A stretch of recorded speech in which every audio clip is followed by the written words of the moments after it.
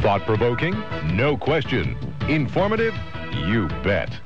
This is Talk of the Town on 1290 CJBK. Left, Right, and Center this morning features two gentlemen who have both been guests on the program many times. Robert Metz, of course, a regular feature on the program. Nice to see you again. And Gil Warren, who joins us infrequently, but it's always nice to have him here. Nice to see you again, Gil. Good morning, Jim. Now, you came from a rather unusual event this morning to come from there to here. What were you doing?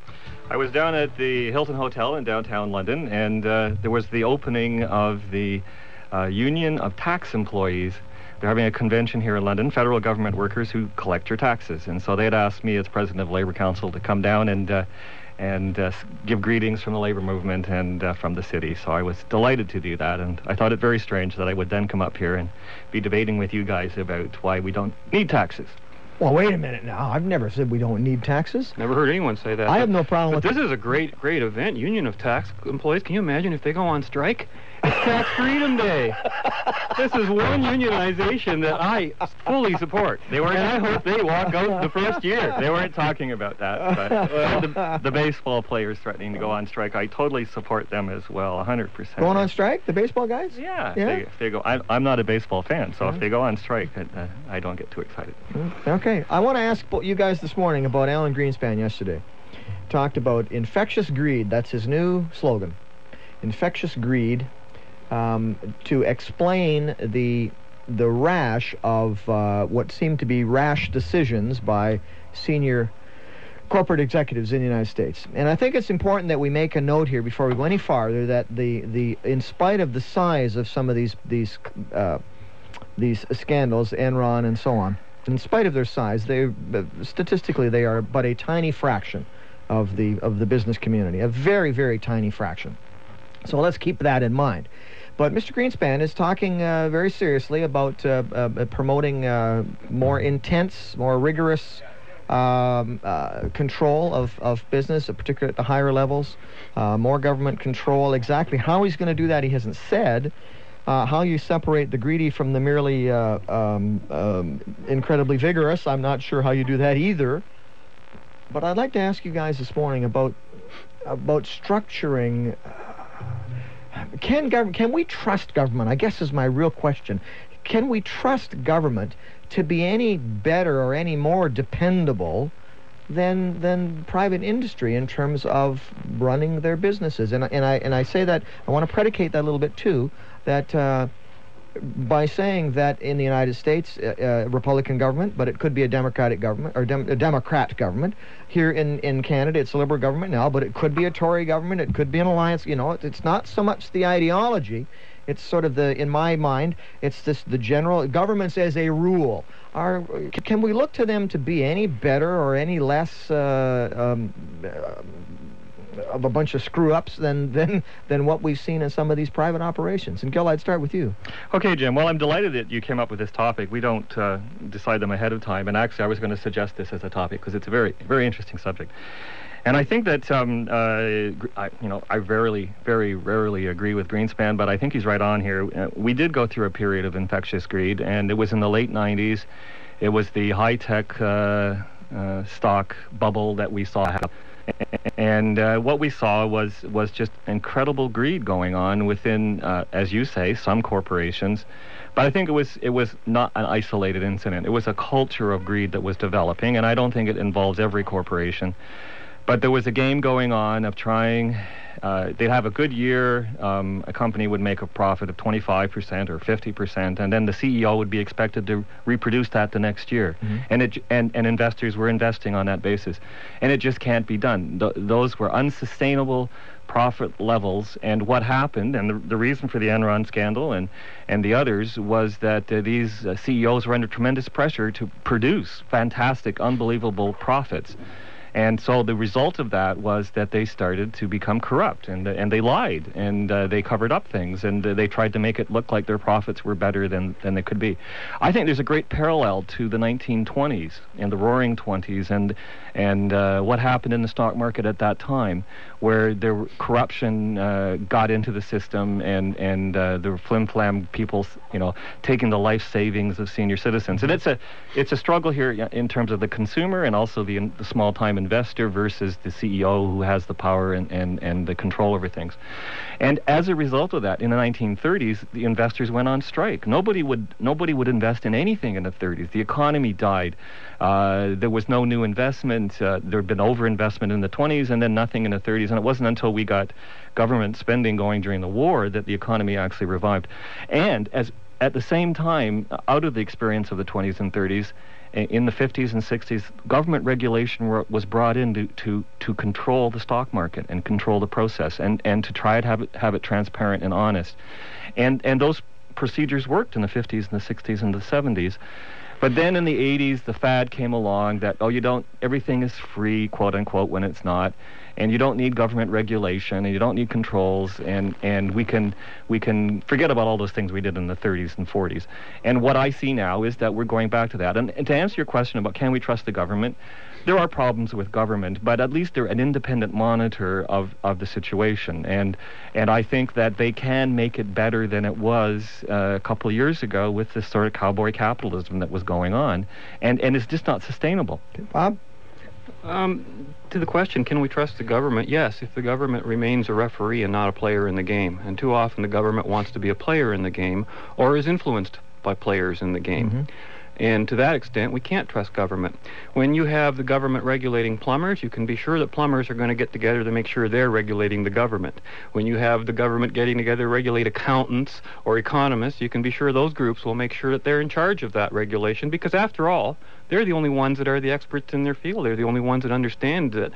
So the government is forced by default to go back to the people it's regulating for their advice on how to be regulated, right? Mm-hmm. And we have seen that a lot, right? And that's the only way it can work. But it's interesting. Alan Greenspan was using this term "infectious greed." I know that after this show, you're going to be interviewing someone from the Ayn Rand Institute. Yes. I understand. Mm-hmm. Well, Alan Greenspan, I don't know if many people know this, was intimately involved with Ayn Rand in her early years. In her book "Capitalism: The Unknown Ideal," written in the '60s, he has 2 or 3 essays in there written by him talking about antitrust and issues of that nature. So here he is associated with a movement that has preached, quote, the virtue of selfishness, which was actually one of Ayn Rand's titles of one of her books, talking about infectious greed, as though all of a sudden sounds like he's changed his point of view. But, I see greed as selfishness coming at the expense of someone else, often without their consent or having it forced on them. Mm-hmm. Unfortunately, broadly speaking, the left has equated greed with rational selfishness, rational self-interest. People wanting to better themselves, to make a profit, to earn their money by selling a profit honestly on a market. What's involved here is, and this is where the selfishness comes in, is when you're dealing with fraud and misrepresentation. Those are 2 of the key issues of capitalism that are capitalistic protections. You do not tolerate fraud or misrepresentation. Those are very serious crimes. They're almost equal to theft. And that's how we should be regarding them. So it's not an issue of what motivates a person. You might as well get into the issue of hate crimes with that, like why did someone do this?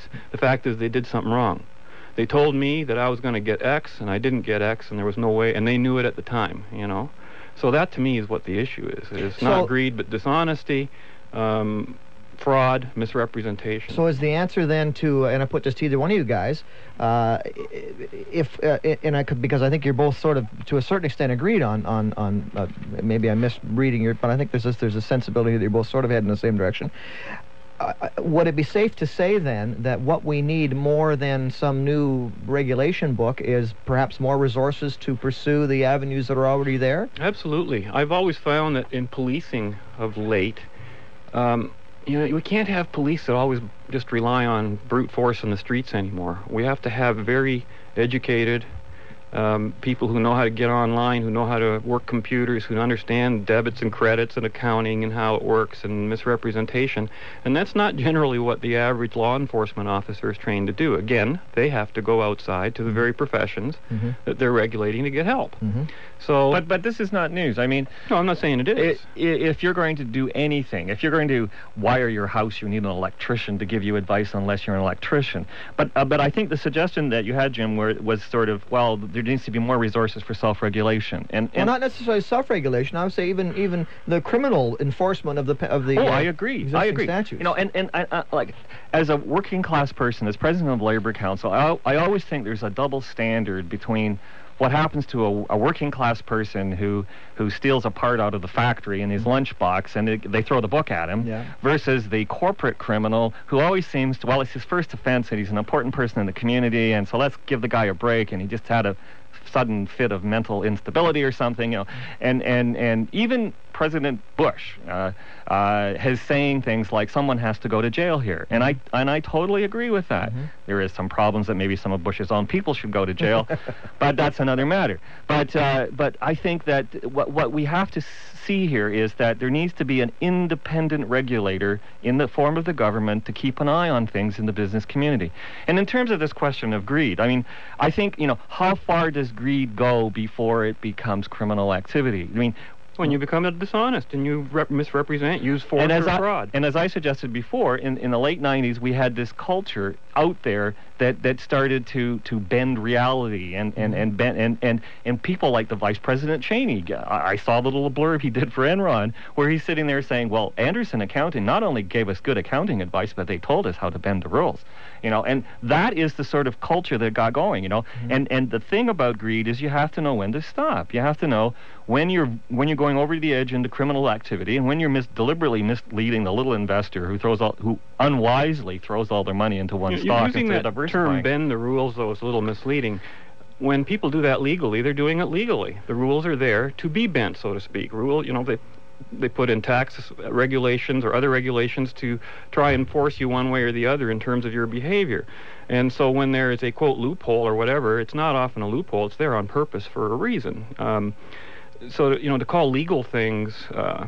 I think it's a question of bending the rules. Of honor. I think if people are in business, or if they're union leaders, or if they're community leaders, there's a question of honesty and honor. And if there's some little loophole there that you can take advantage of, what I would suggest is people not take advantage of it, because they're able to do it because they have a very expensive accountant or a very good lawyer or something like that. They've got the financial resources as a big player to bend the rules. And it leads ultimately to this sort of corruption of the system. And I don't think, I don't blame the investors nowadays for not being willing to put money into anything. And it's a number of companies that this has happened in, not just one person. And so now you're sitting there as an investor going, well, where can I trust any of these guys? Are any of the numbers correct? And I think that's a great danger. And in terms of the greed thing, what I suggest as a left-wing person is a spirit of cooperation in our world rather than a spirit of competition. And it's a matter of balancing out those two things. But you can cooperate and compete at the same time. You can, but what I'm suggesting is sort of a continuum, and that we need to... When you say cooperation, though, you mean that the state has to run everything. No, I don't.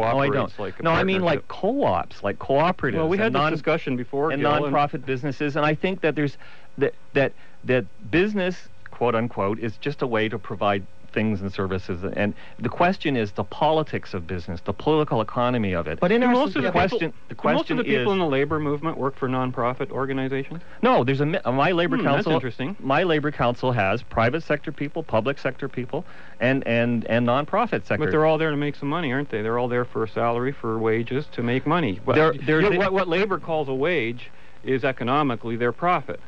Now, you're saying people shouldn't work for profit. They should cooperate. They shouldn't be in competition. I think labor should be in competition, and you represent a labor monopoly here you go with where everyone has to cooperate according to labor standards set by some arbitrary third body. We're going to let these guys fight it out for a second here about labor and left and right, and we'll be right back with more on Left, Right, and Center.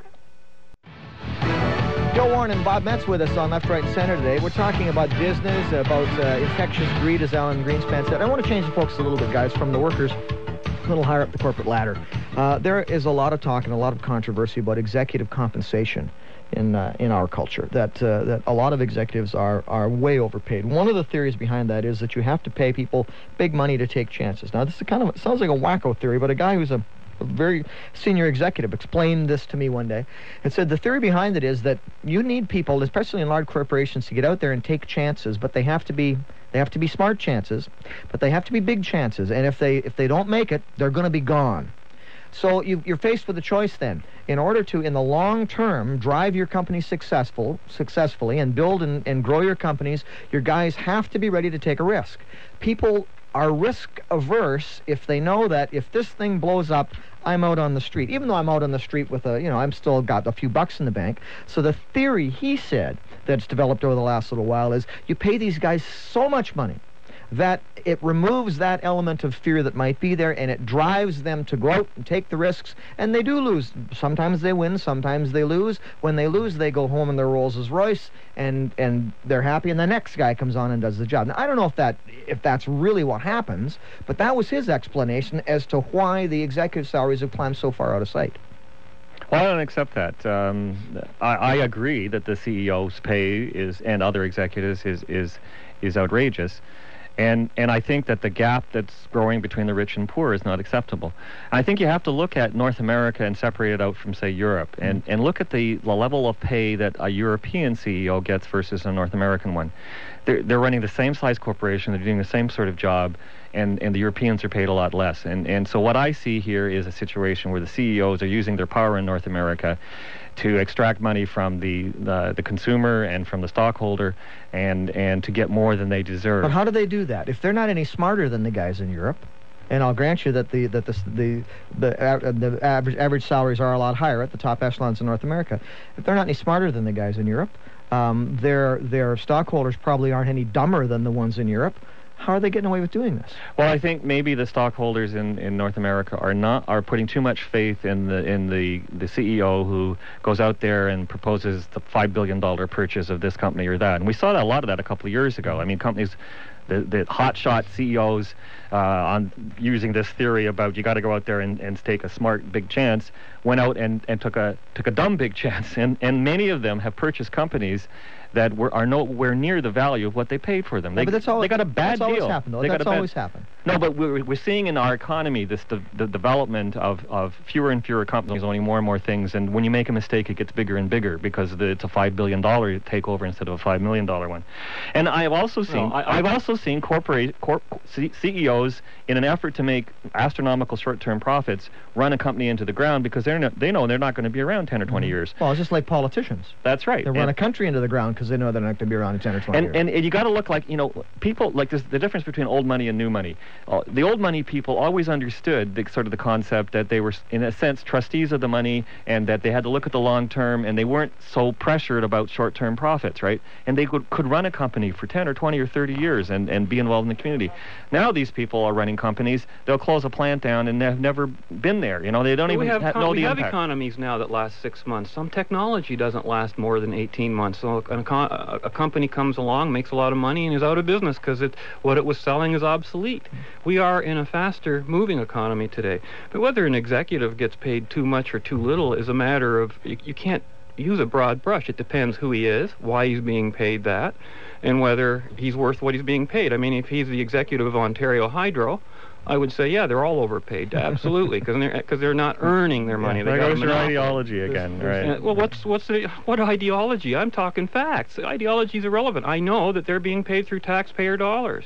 And their performance hasn't been particularly sterling. And the performance is lousy, and they've got a debt as big as some nations. And look what we're rewarding them for. You just talked about executives running businesses into the ground for their own good, and now you're defending them. Who picked those CEOs? Is the current Tory government, right? And then they fired them, the voters. Yeah. No, and sometimes there's hidden agendas. Like you take a crown corporation, you put in bad managers, and then you privatize it. But those people were in there during Bob Rae's government too, and he didn't fire them. Elaine Clitheroe worked for the company when Bob Rae was the premier. But there were other people who were running and who were disposed of when Harris took over. Okay, so let's look at let's get away from the sort of the quasi-public sector there and look at the corporations where the guys are taking home $25, $50, $100 million in some cases, and there's not that many, but there's enough of them making big money. Bob, you're saying, if I understand you correctly, you're saying if their corporations are generating profits large enough Are we talking about Bill Gates here? I think he earns every cent he's got. He owns most of his company. Yeah. How can anybody be worth $1 million a minute?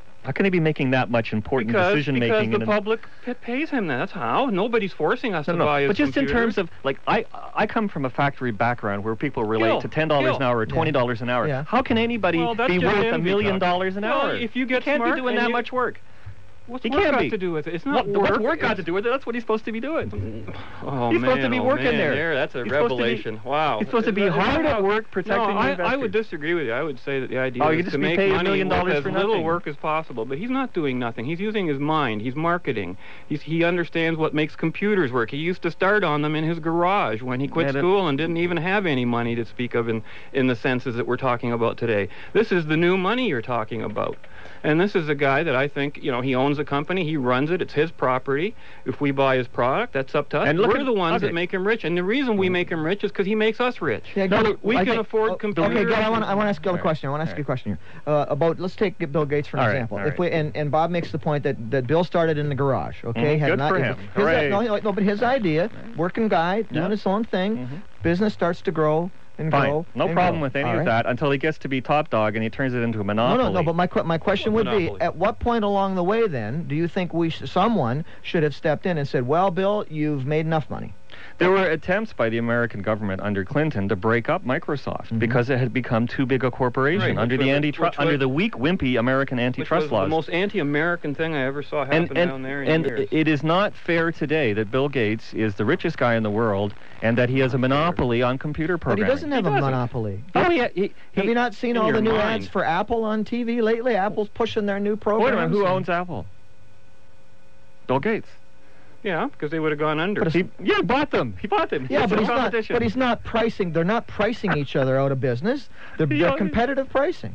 He What's owns it that matter? company. Besides, what's it matter? So, do you really need another computer that's really a lot cheaper in some way, and you can't get it where you want it, or because everybody else who's a smaller company is going to charge you a lot more? I think that what we've got here is a fundamental Corporations are the philosophical- greatest thing for poor people and the disadvantaged. Oh, crap, If crap. it weren't for the Loblawses and the big corporations that bring us our food and the big corporations that can make a computer It's affordable working to people that- over 50% of Canadians, It's working people that do the work. you guys okay? have nothing. It's the With all working- your paid money. It's the 300,000 people out there in London who go to work every day at their crummy little boring jobs that keep this community going. Why are And there there's some crummy wi- little I don't boring know what, you jobs? must hate your life, Gil. I Well, don't Do you have know. a crummy little boring job? Most people, have a great little boring most job. people are not corporate executives. They do not get to sit around in an office and make corporate deals. They have to collect the garbage and they have to make the auto parts, and their lives are not this exciting high-class world of the high-tech business community. What exciting high class? Do you know any of these people?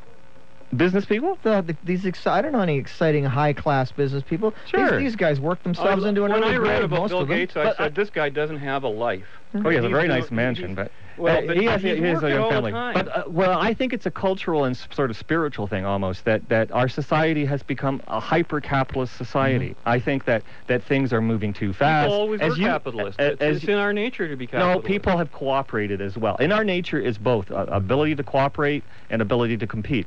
But what the point I'm making is that, But you that want- our society, you don't said- like the one, You just said, even though it's part a of new, our nature. a new technology is out of fashion in 6 months. It's obsolete. And I think this is a problem. That we've become so hyper. We've become, people problem. with three cell phones at once. Yeah, but they if can't it- get any if it peace. is a There's problem, never though- a time to think. If it is a problem, though, Gil, it's a philosophical and sociological problem. It's not a business problem. I mean, it's a problem. Business operates it's a- in that No, but it's a context. problem of individuals. I mean, if It's not a problem at all. If he doesn't want the technology, nobody's forcing Well, it that's on what him. I'm saying, though. Yeah. The people who want the technology want the technology, and if it's obsolete in 6 months, they've made a free decision to participate or not. But I think there's a process going on here where there's an idea out there that we have to hurry, we have to rush, we have to don't miss that business opportunity. You don't. It's you only have to do that It's a if you want to hyperculture, make and it's money. not good for people. And it's and we saw it with the CEOs becoming Well, then you corrupt. should have no complaint about all these CEOs having all this money because they're in this horrible world that you're talking about that's not good for them, it's not natural. So why are you worried about them? Maybe we should pay them more. We had an interesting guest on yesterday. I don't know if you guys heard him, Tim Kasser, who's a professor in the United States, and wrote this very interesting book about called the High Price Materialism,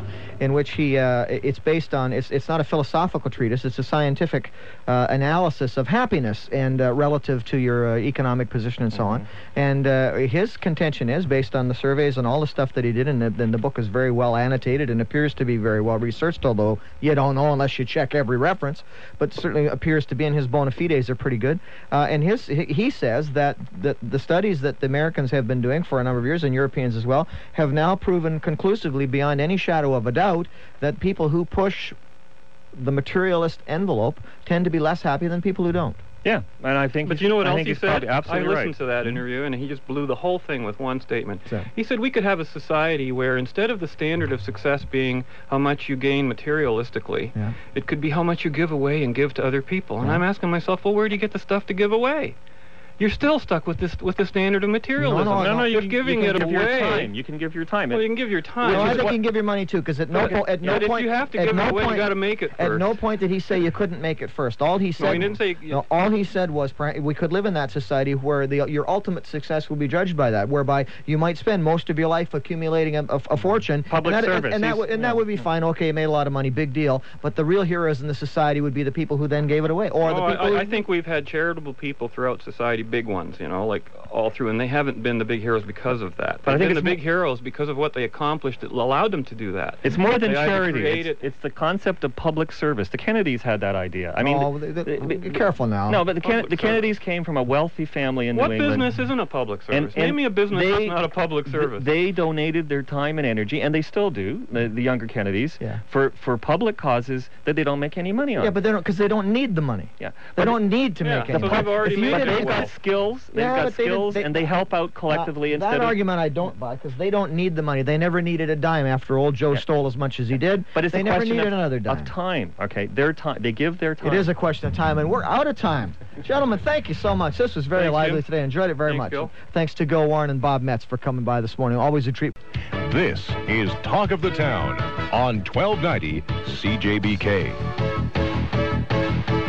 In our left, right, and center segment that you just heard on 1290 CJBK, Gil Warren and Bob Metz discussing Alan Greenspan's comments yesterday and some of the things that grow out of them about this infectious greed, and it's part of a larger picture in the United States, and as I said before, certainly will be in Canada, because as they go economically, so go we Canucks. This idea that there needs to be more intervention, more regulation, more control over business in order to prevent the spread of this infectious greed that has led to the collapse of Enron and the other major scandals that are happening right now and have happened over the last few years. Although those kinds of scandals have always happened from time to time, perhaps not to the extent that we've seen lately and as publicly as lately. And there are people, and you heard Mr. Warren, one of them, who sort of believes that we need to take a very hard line on business, on profits, on executive salaries, on all of these things, and that we probably need to hang on a little tighter to these folks and other people like Mr. Metz, who are entirely on the other side of the field, saying no, we should just take, as long as nobody breaks any laws, and that's the key thing from Bob's perspective, as long as the laws are obeyed and the laws are in place and the laws are enforced, that's all we need to do. Well, it is quite a battle in the States, a battle developing between those two points of view and the points of view in the middle, as to just, what is the appropriate thing to do? Is it necessary to restrict business more, to force business to conform within tighter lines and say, this is what you must do, or is the public better served by simply enforcing the existing laws? Dr. Onkar Gate is a fellow at the Ayn Rand Institute in Irvine, California. He joins us on the telephone. Good morning, sir. It's nice to have you back again. Good morning. Thanks for having me on again. I guess this particular issue is sort of right up your alley, and I know that you have a lot of concerns about any kind of increase in government intervention or government regulation. But how do you respond to people, and they seem to be people pretty high, pretty close to the top these days in your country, who are saying, yeah, well, we'd like to do something else or not do anything, but we've got to do something. We've got to put an end to this, and the way to do it is to slap more regulations on them. Well, I think what they're doing essentially is making a scapegoat out of the businessmen, because the public is concerned, and especially with the falling stock market, which incidentally I don't think is the result of these scandals. I mean, it was falling for long before Enron or WorldCom came out, and one or two companies is not going to affect the whole market. But they're making a scapegoat out of the businessmen, precisely because they're seen as suspects. They're seen, in effect, as guilty no matter what actions they've taken. They're viewed as Greenspan put it, as greedy. And that greed has to be reined in. And the way to rein it in is to put more regulations on businessmen, to more carefully direct and dictate what actions they can take. But that, I think, is an unjust reaction to what's going on. That some businessmen, people running Enron, and it appears at WorldCom as well, that they were engaged in fraud, does not give you the right to then violate every businessman's property rights and say, look, this is how you're going to run your business. This is what your audit committees are going to look like. This is all the auditing rules you have to follow, and so on. It would be, I think it's helpful to take an analogy or a situation outside of business to see how unjust it is. So take something, say, with the media. If you remember a couple weeks ago, there was that trial here in California with Jennifer Aniston, with a reporter climbing an 8-foot wall and taking nude photographs of her. Yeah. Now that is I think most people would agree, is immoral conduct on the reporter's part, if not actually criminal, a violation of her property rights, of climbing over a wall erected precisely to keep people out. Now, would you then impose regulations on all media, say, have government representatives in the newspaper rooms and the television stations who pre-approve every story because some reporter might engage in immoral, fraudulent, or conduct that violates someone's rights? So you impose regulations on every reporter, whether or not they're on. I mean, that would be ridiculous, but it would also be unjust. But it's that's sort of the situation that exists now, though. We do have restrictions on us, and that individual stepped over the line. I mean, it's not as though all the people in the media, all the reporters, have this internal moral compass that nobody ever deviates from. I mean, we have very specific laws and regulations about what we can and cannot do and say and report on. But the point is that you go after the person after he violates those restrictions. You don't go after him before. Or you go, if it's a proper law, as I think there would be a law preventing someone from scaling someone's house wall and taking photographs, you go after the person after he commits the act, not because he might commit the act. But yeah, that's what they're doing with the businessmen now. They want to regulate every company and all the accounting standards because someone might try to cook the books. But you go after the people who are cooking the books, not the people who aren't. So, relative to the regulations that are in place now, the laws that are in place now, and there are specific laws against cooking the books, against fraud and all these sorts of things. Is the problem then that we when I say we, I'm talking about North America, Canada, and the United States, is the problem that we have not devoted enough of our resources to the enforcement of those particular laws? That is perhaps true. I think actually a lot of resources have been devoted to this. And I think it's a very difficult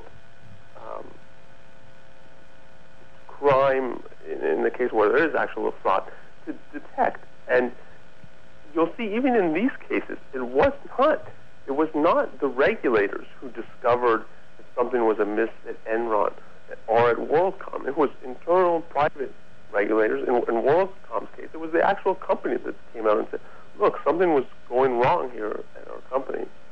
We've misstated our expenses, how we account for them, and we're correcting it, and we're going.